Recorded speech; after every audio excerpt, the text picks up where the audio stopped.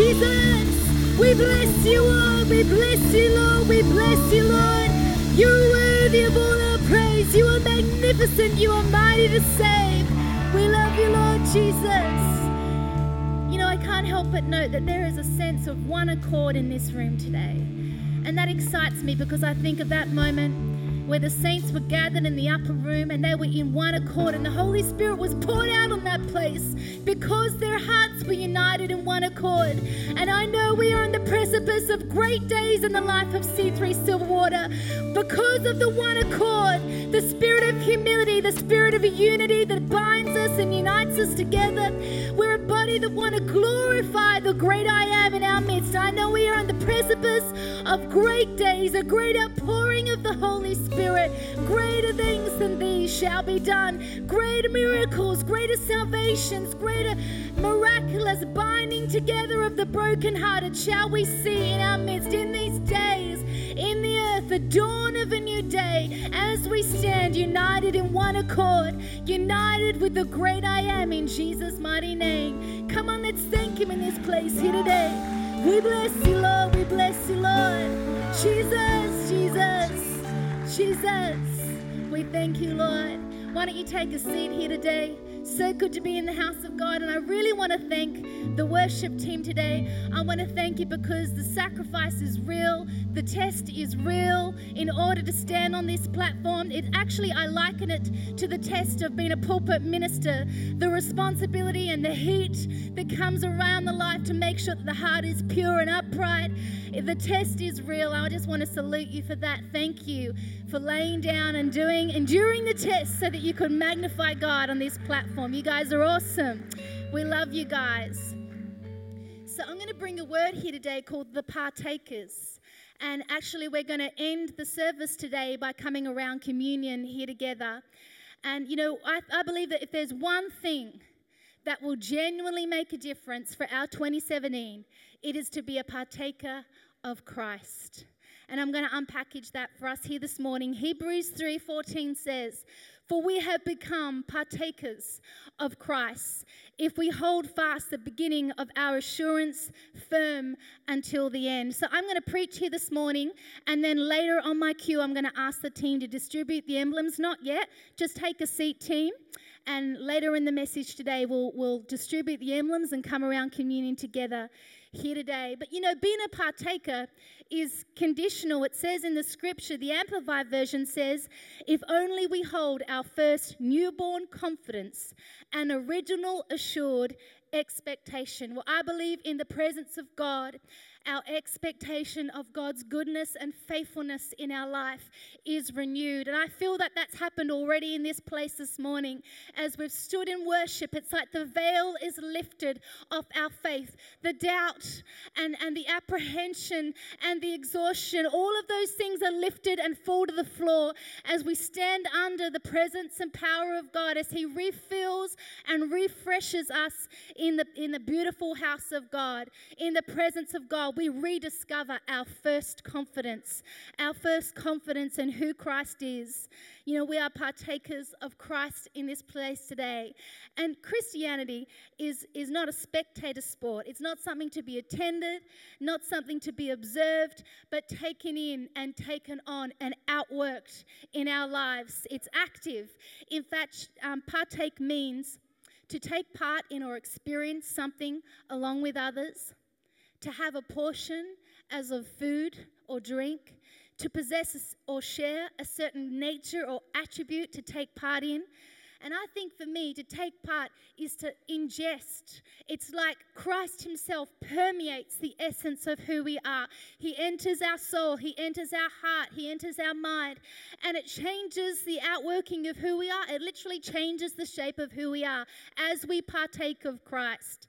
You know, Psalm 107:9 says, "For he satisfies the parched throats and fills the hungry appetite with what is good." And as we partake of Christ in this place today, I pray your hearts would be strengthened. I pray your minds would be clear and would be renewed. Anxiety would fall to the side. Depression would fall to the side. And the truth of who Christ is would would cut through all of that and revive you in this place today as you receive a fresh Christ in this place today, as your hope would be restored. You know, my little girl wrote me a letter over this Christmas period, and I think the evidence of being a partaker in my world is articulated in her little letter. You know, kids are like a great reality readout, aren't they? They just tell it as it is. They cut straight to it. And she wrote me this beautiful letter. She said, "Dear Mum, I really appreciate your love and kindness last year." She's 10 years old. She's an absolute sweetheart. "I would like to spend more time before the holidays end. I would really like to push myself this year with my ballet." Libby, you'll appreciate that. Libby's dance teachers over here. "I hope this year I will see you smile a lot more than last year. I understand that being a pastor means a lot of responsibility. Hoping this year will be a great year. May God bless you always. Love you so much, Bing Bong." That's what we call each other when we're being cheeky with each other. Love you, Bing Bong. Love, Sienna. But, you know, it's the line that says, "I hope to see you smile more this year. I appreciate that there is great responsibility in being a pastor." Now, for me, the evidence of partaking of Christ will mean that I will smile more in 2017. If I could just put it in a nutshell, actually that's what it looks like in my life. It will look like the weight of responsibility being transferred from my assumption that I need to carry it and reflected onto the one who is mighty and able to carry all these things. And my heart will be light, and I'll find joy and pleasure in the business of building the house of God, and I will smile more in 2017. Amen? Who would like to smile a bit more in 2017? You know, pouring out, building, tithing, serving, sacrificing, loving, representing Christ. These are all active outworkings of our inward revelation. There is an evidence of the partakers, you know, and, you know, partaking, it doesn't... I've been around some beautiful people, and you can just feel it when you're in their midst. They're a partaker of Christ. They know Christ. In fact, the end of last year, I found myself in Darlene Check's office. Darlene Check is a world-renowned worship leader and a beautiful, humble woman. And I'd gone with Pastor Chris to her church for a women's night, which Pastor Chris was speaking at. And I walked into the green room that night, which is actually her office, but doubles as a green room where the pastors wait before they go and speak. And the atmosphere of that office is like nothing I've ever felt before. The tangible peace and presence of God in that room. And I thought to myself, she's a partaker. I can feel the evidence of his presence, even in this humble room where she works and meets with him. But actually something that touched me even more than the atmosphere of that office was just the kindness and the love that she showed our team. She was so present. She could be preoccupied with so many things, but she poured love into each and every one of us. She saw us. She was present to be with us. Darlene Check is a partaker. The evidence of Christ is in her. Does anybody remember when Dr. Yonggi Cho came to our Oxford Falls location? I think it was the start of last year. This little, gentle, humble man stood at the pulpit. He didn't even move. Do you remember? It was like literally completely still. It was amazing, Brad. You should have seen it like the whole time. But the humility and the evidence of Christ in his life and the great miracles that he's seen. And he talked as he was preaching that night. I was literally sitting there as he was standing here, and it touched me so much. He talked about how he would open his mouth and God would fill him in his prayer times, literally receive God in as he devoted with him and as he spent time in prayer. Dr. Yonggi Cho, pastor of the biggest church on the planet, is without a doubt a partaker of Christ. Kathy Ashford, partaker of Christ, right?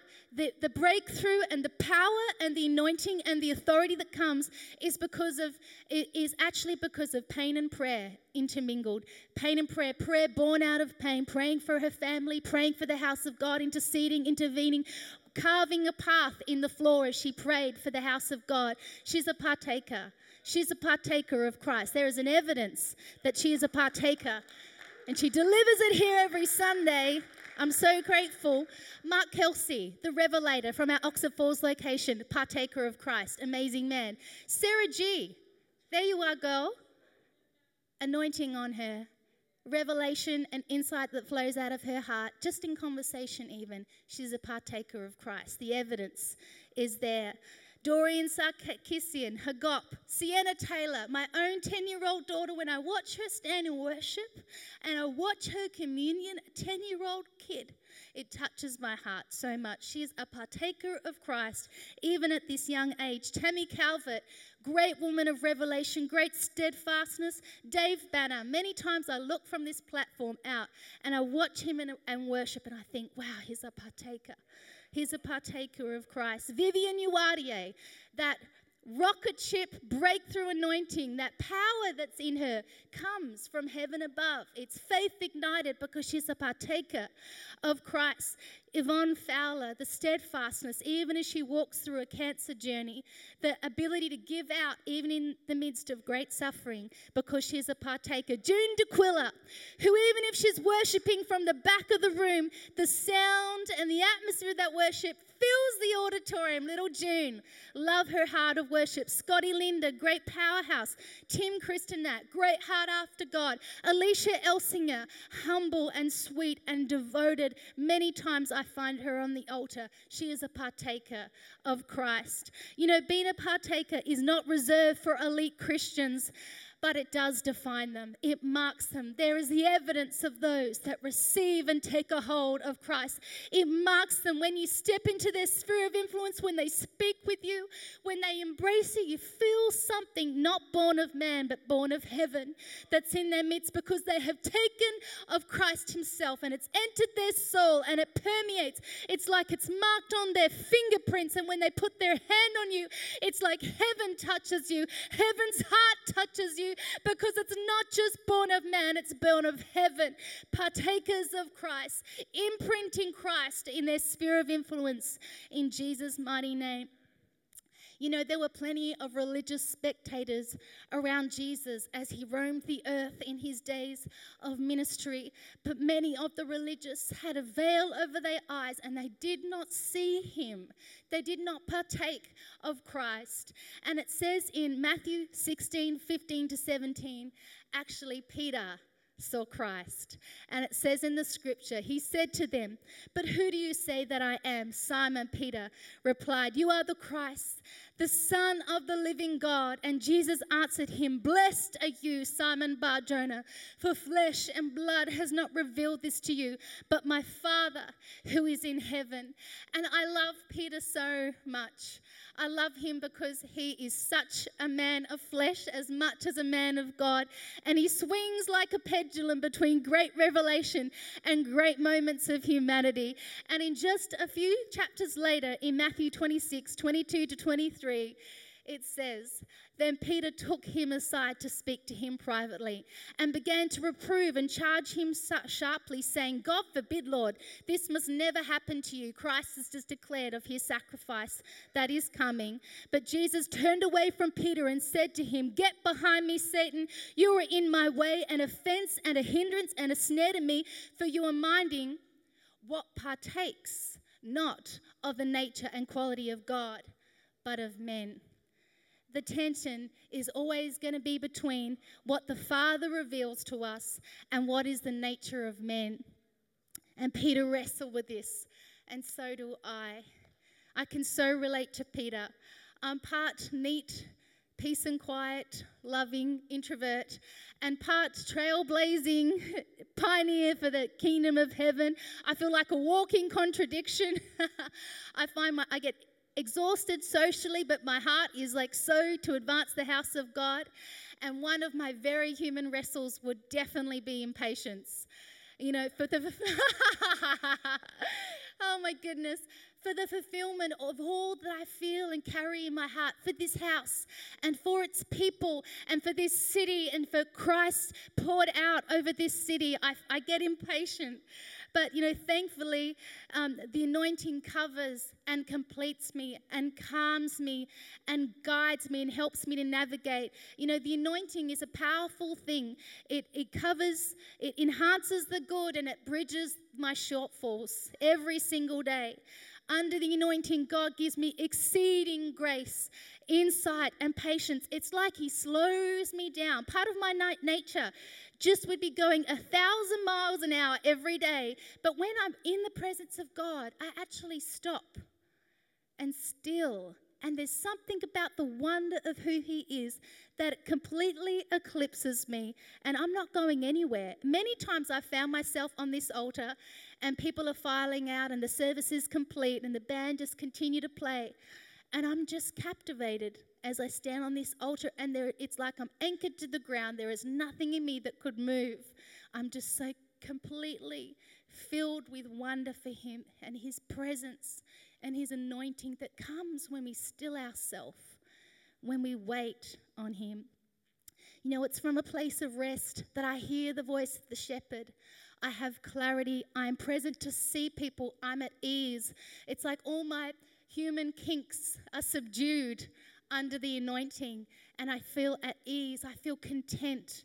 I feel at peace. I have exceeding grace for those around me. It calms me.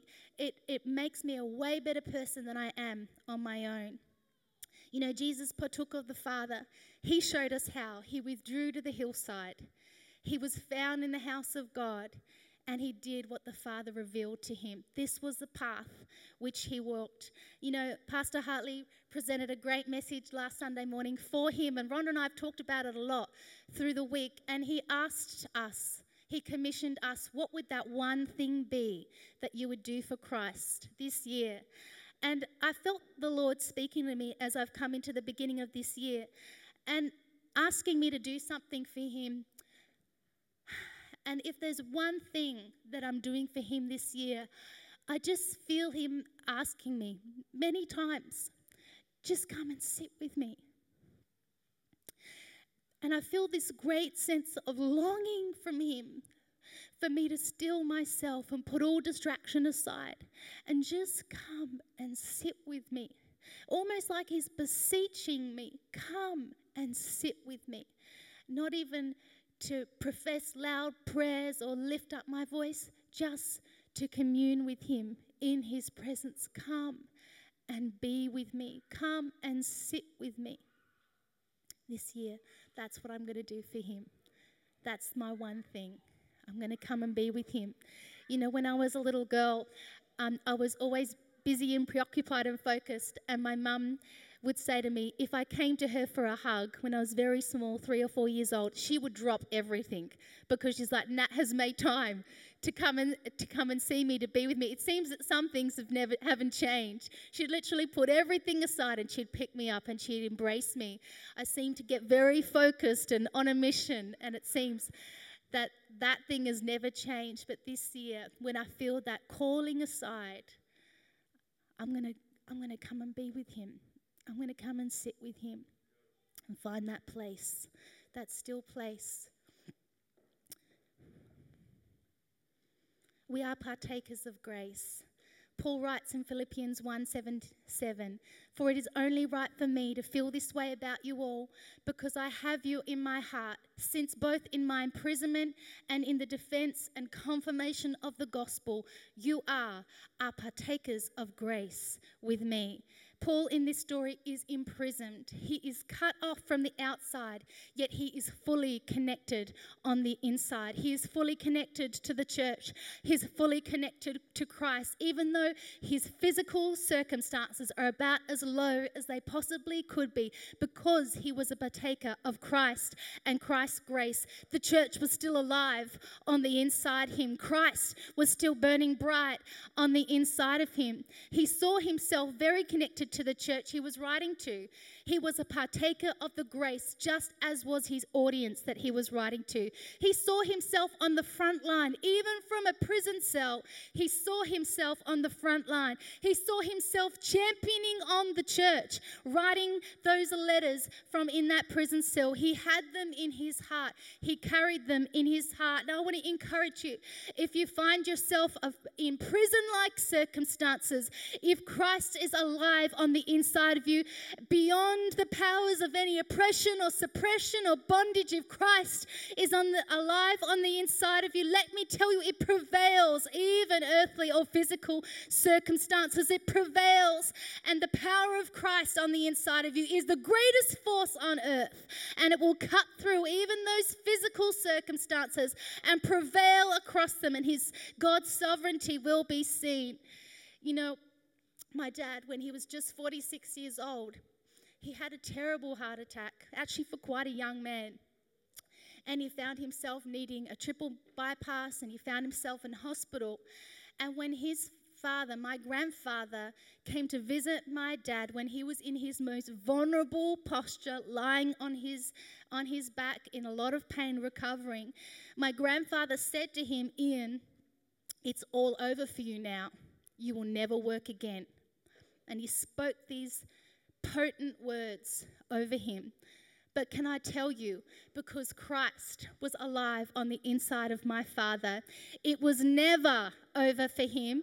In fact, he went on and studied teaching, and he actually taught for 14 years. In his 50s, actually, he got his teaching degree, went back to study. He taught for 14 years, a total of 420 students. He went to China with my mum for 2 years and trained house church leaders in that nation. And he chose to be a partaker and not a spectator. And he let the power of Christ resurrect him up out of those circumstances, resurrect his career, resurrect his body, and produce great fruit in his life. Why don't we thank Jesus in this place here today? I'm going to ask the service host just to begin to distribute the emblems here today. In a moment, we're going to come around communion together. We're going to receive a representation of the body, a representation of the blood. We're going to partake of Christ in this place here today. And I'm just going to talk about one more personality. We've heard from Peter. We've heard from Paul. We're going to hear from Jacob as we come around communion here today. Now, Jacob found himself at a threshold. He was returning to the land of his father. He needed to win back the trust of his brother. He had sent ahead of him gifts, camels, cows, his family, all in the hopes to recover the relationship with his brother, which had been severed because Jacob had betrayed his brother. And what happened in this moment is the angel of the Lord came to him in the night and wrestled with Jacob until daybreak. And Jacob said, "I will not let go of you until you bless me." I'm going to ask the worship team to come. And you know, that moment is so powerful that Jacob determined not to let go. And many times I think the tipping point of our circumstances is when we make a conviction in our heart, I will not let go of the Lord. I will not let go of the Lord. Even though I wrestle in the dark of night, even though my family may reject me, even though my life has been tested and tried, I'm determined in my heart, I will not let go of the man of God until you bless me. And I pray that there would be a fire in your heart this year as you step into this year, the expectation would arise in your heart to see a blessing poured out on your household. There is no such great dysfunction as Jacob. If there was hope for Jacob, let me tell you, there is hope for recovery for you and your family. And it says in Genesis 32:27, the man asked him, "What is your name?" And in shock of realization, whispering, he said, Jacob replied, "Supplanter, schemer, trickster, swindler." So when we take a hold of Christ, when we take a hold of perfection, it illuminates the truth of our imperfection. And Jacob had a wow moment. He saw the truth of his humanity in that moment as he took a hold of perfection. His imperfection was seen. And he had a mirror moment, and he saw as he held the man of God. But I love verse 28. And he said, "Your name shall be called no more Jacob, Jacob, supplanter, but Israel, contender with God.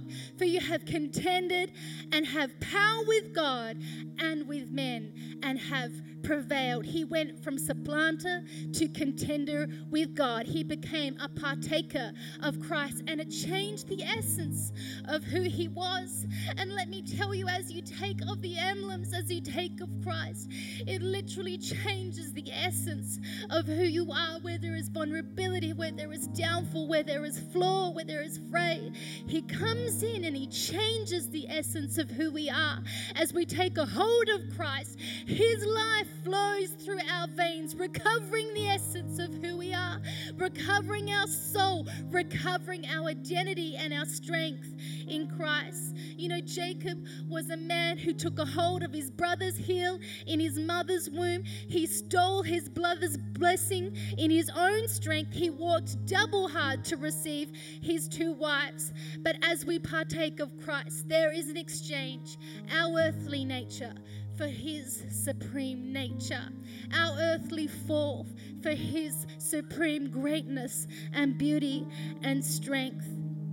He became one rather than one who manipulated men, one who contended with God. And I would encourage us this year, rather than moving our circumstances in our own strength and supplanting as Jacob did, sometimes we assume the license over the circumstances of our life, and we invest our energy and we strive and we strain in our own humanity to change things which we don't have the authority, the power to change. But let me tell you, when you rather graduate into the wrestling ring where you contend with God rather than with man, contend with God rather than in your own humanity, and striving efforts trying to shift and change things that you're not authorized to change, can I encourage you this year to invite the great I am into your wrestling ring? Contend with God for your circumstances this year. Let the power of God be released in your circumstances this year. Don't be contained by the prison cell. Let Christ alive, let him arise on the inside of you, and see how he will move. See how the rivers of life will pour forth in your circumstances this year. You're better, you're greater, you're worth it, you deserve it, you deserve it, you deserve it. Greater is he that is in you than he that is in the world, in Jesus' mighty name. Why don't you stand right across this room? We're going to sing this song. And as the band just begins to sing it over you, and as you stand with your cup and your bread, why don't you partake in your own time? Take a moment to commune with him. Take a moment to pour your heart out to him. Let this communion be your moment with the great I am. He waits for you. He sits with you right now.